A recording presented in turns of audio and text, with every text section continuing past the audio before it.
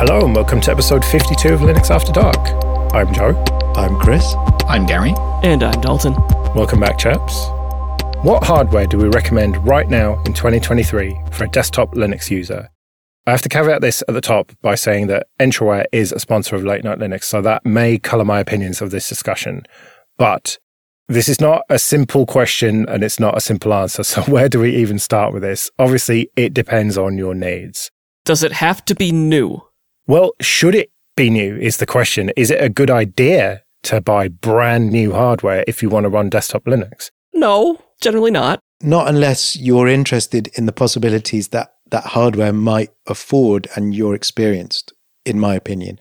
Because more than likely, you're going to get a strong recommendation for Ubuntu, despite all its pros and cons, especially if you're a fairly inexperienced user.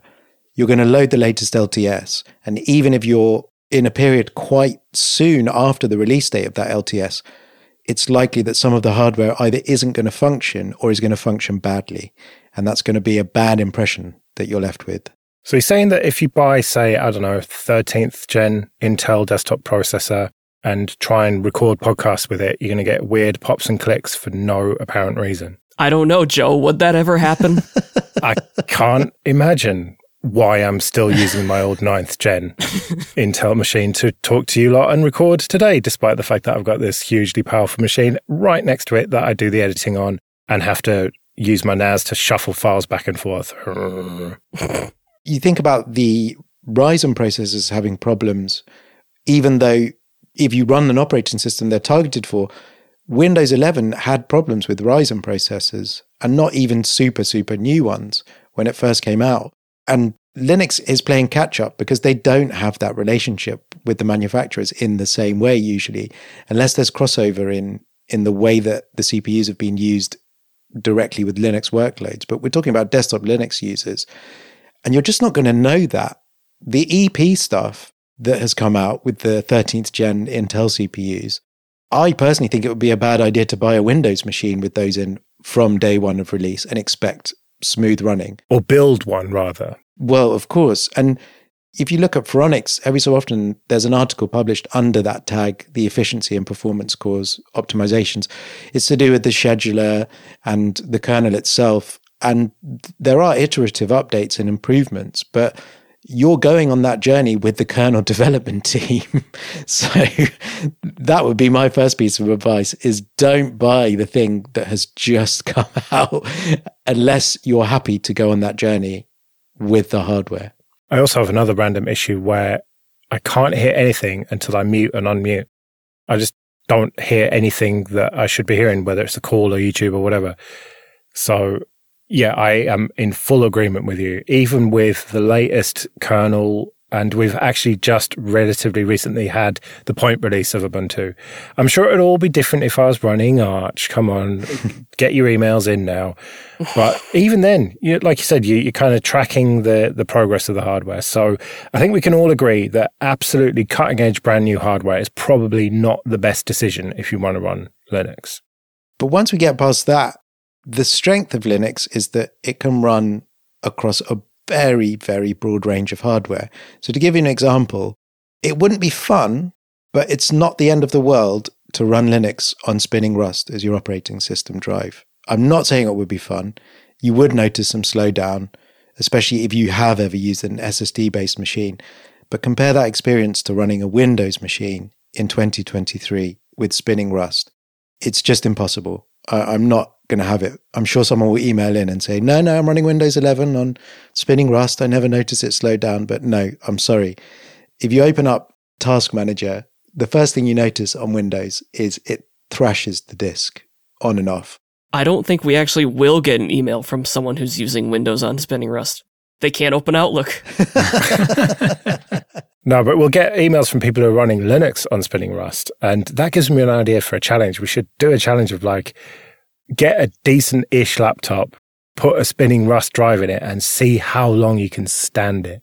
I don't have any laptops that can accept a hard drive anymore. Really? No, they're all low profile. I don't have anything with a 2.5-inch slot.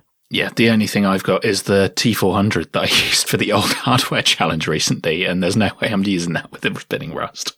Well, we're going to get USB 3 caddies and replicate the experience discs in that, and then have that as our boot drive.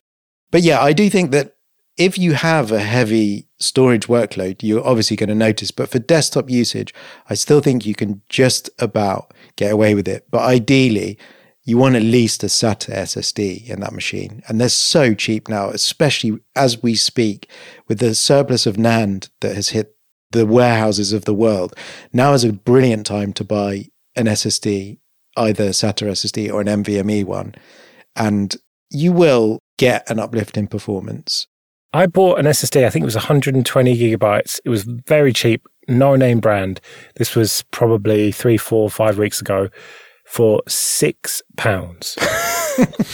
Please back up your data. Well, look, it would have just been rude not to buy it. I haven't got any use for it, but I just saw it and I'm like, I'm not going to not buy an SSD for £6. I mean, tell that to the stack of 1 terabyte SSDs that I'll soon have after I upgrade them in my NAS. Yeah, but there's always old laptops that I can chuck them in, is my sort of theory for it. And there's often, well, always nothing that I'll miss if it dies.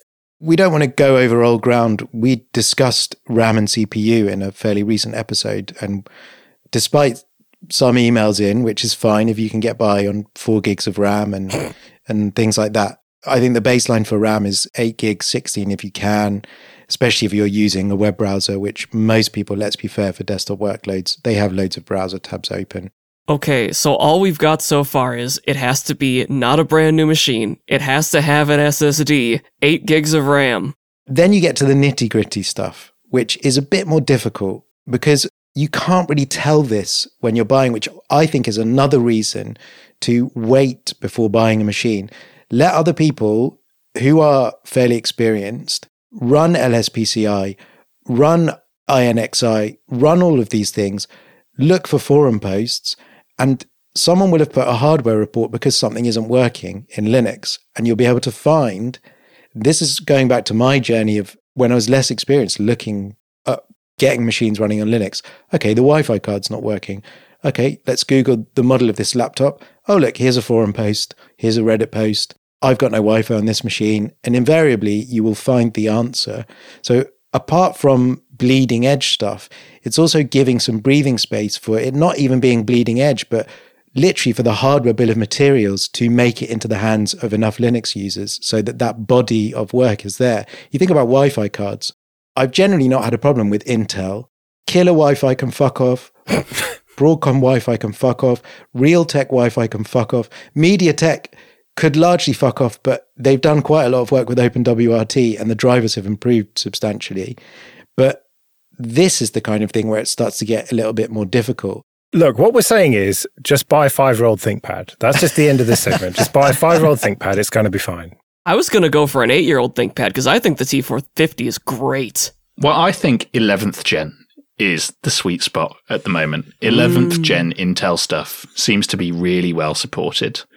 I've got an X13 Gen 2 ThinkPad that anything I throw on it runs really nicely. And I've got an EliteBook Gen 8 from HP. And everything I throw on that runs really nicely. Say, couple of generations old has always been where I've gone. I had a T420, then I got a T450, and then I had a Mac for a while, and then I got the X13 Gen 2. And anything that is 2 generations of Intel CPU old, as a rule of thumb, seems to have always been well supported for me. Well, it's interesting that the 11th gen Intel was just before the P-cores and E-cores. Mm-hmm. Yeah, it's the last no BS generation of CPU. Yeah, exactly. It's the maturity of 4 physical cores on a CPU. The 8th gen introduced it. The battery life was wobbly. There were some issues. You iterate through 10th gen. And I agree with Gary. My daily work machine is running an i7 11th gen. I get 8 hours away from the charger with it. I can get through my working day.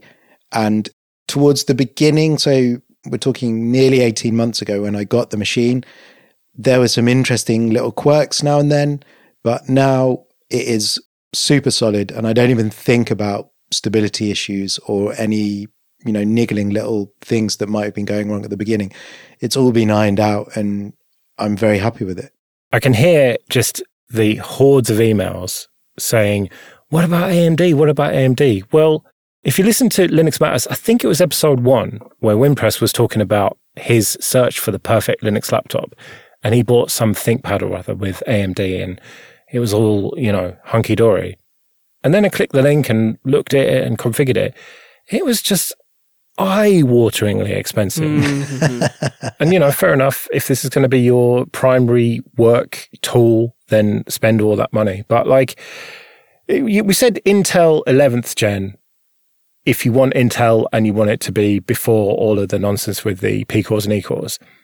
But if you go 7th gen Intel and before, they are dirt cheap because they won't officially run Windows 11. Mm-hmm. And so if you're looking for something that is powerful enough and you're on a bit of a budget, I mean, you're talking like 150, 160 quid, I think, for a decent machine. Even less. You can get yeah. a T470S for sub 100 quid now. Really? Whoa. With a 7th gen i5, 8 gigs of RAM. Wow. Sub £100. Which is perfectly adequate. Yeah, and that would be fine for most people.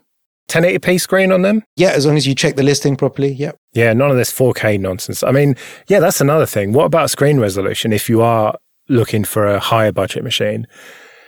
Is it really worth going more than 1080? High DPI is so nice to look at when it works right, but it doesn't work right. Yeah, when I'm at a high DPI machine, I start doing things like changing the dots per inch for the fonts. I start blowing up the desktop elements. I just can't handle it. I feel like Ken Jeong with the, from Community, that GIF, just like looking and squeezing my eyes trying to see until I blow everything up. And then I look at it and think, what a waste of time. I've got this incredibly high resolution machine that I'm blowing up the entire interface on just so that I can see it. Well, the text certainly does get sharper and it looks nice, but it still just doesn't work right. Even on the framework, I've run it at 150% and that's just... And those extra pixels are going to suck the battery life. So Yeah. you have to ask yourself if you're going to need them. I don't know. I disagree. I still use a 13-inch 1440p display at 100% scaling. How? Yeah, but you're young. You've got good eyes. Maybe I just get really close to it. Just give it a few years, Sonny. Yeah. I mean, I'm looking at my 27-inch 1440p display, and that is perfect for me. I do have to zoom in on a lot of websites, the old control scroll wheel. And sometimes I go to a new website, and it's just like really far away. It's like what's going on? And I have to scroll. Here we go. Or use Firefox reader mode or whatever it's called. And I've just noticed now, web.telegram.org that I use, that I've got scaled to 150%, for example, because my eyes are terrible. I need glasses, but I refuse to go and get them. I think it comes down to personal preference, because I'm definitely the kind of person who just wants the highest resolution single screen that I can get, and I just want to tile stuff on it. But not everybody likes that. 13 my inch display I daily drive at my desk is a 32-inch 4K display, and I run it at 100% scaling. Yeah, you see, I would just feel like I was in A Clockwork Orange if I did that. Yeah. How close do you sit to that, Gary? I don't know. Is it right on the edge of the desk? My desk is about 1.2 meters deep, and it's right at the back of the desk. So What? At least a meter away. That is, I just don't even. I just feel like I'm in the cinema. Yeah, I couldn't do that. Okay, this episode is sponsored by HelloFresh. With HelloFresh, you get farm fresh, pre-proportioned ingredients and seasonal recipes delivered right to your doorstep. Skip trips to the grocery store and count on HelloFresh to make home cooking easy, fun, and affordable.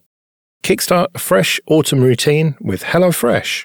HelloFresh handles all the meal planning and shopping to deliver everything you need to cook a tasty meal at home. They do the hard part, and you take the credit. Ever wish you could spend less time planning, shopping, and cooking for the family and more time with them?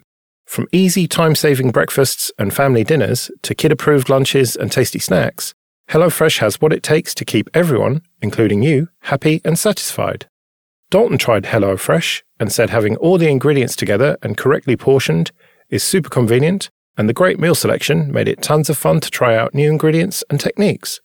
So support the show and go to hellofresh.com/50linuxafterdark and use code 50linuxafterdark for 50% off plus 15% off the next 2 months. That's hellofresh.com/50linuxafterdark and code 50 Linux After Dark for 50% off plus 15% off the next 2 months. Quick bit of admin then. First of all, thank you everyone who supports us with PayPal and Patreon. We really do appreciate that. If you want to join those people, you can go to linuxafterdark.net/support. And for either $5 or $10 a month on Patreon, you can get an advert-free RSS feed of either just this show or all the shows in the Late Night Linux family. And if you want to get in contact with us, you can email show@linuxafterdark.net. Well, we haven't talked about buying hardware with Linux pre-installed on it. And, I mentioned at the top, Late Night Linux is sponsored by Entryware sometimes, about once a month roughly. So I am obviously going to say buy one of their machines. But is it assumed that you're just not going to buy from a Linux vendor? I think part of the problem for me is that when I'm buying a machine for myself, I use it less frequently than a machine my employer might buy. So I'm already going to be biased towards I want something that's a bit cheaper, generally sub £500, and getting something from one of those vendors with the specs that I probably don't need, but I think I need, is always more expensive than just going and buying a 3-year-old ThinkPad on eBay. And honestly, for the planet, please buy used if you can. Yeah, on Linux Matters recently, Mark was saying how he bought his latest mobile phone, second user, and the carbon footprint's already been put out there into the world when you do that. And there are advantages to this. One of my friends has got a StarBook recently, and it's incredibly lightweight. And the nice thing about it is, we were comparing, I have a laptop that's not dissimilarly spec'd, but made by Acer. And the difference, there's just the tiny tweaks. You just know that, for example, the BIOS on my Acer machine is hard-coded to only accept certain file names and paths. And that doesn't include, would you believe, Ubuntu properly.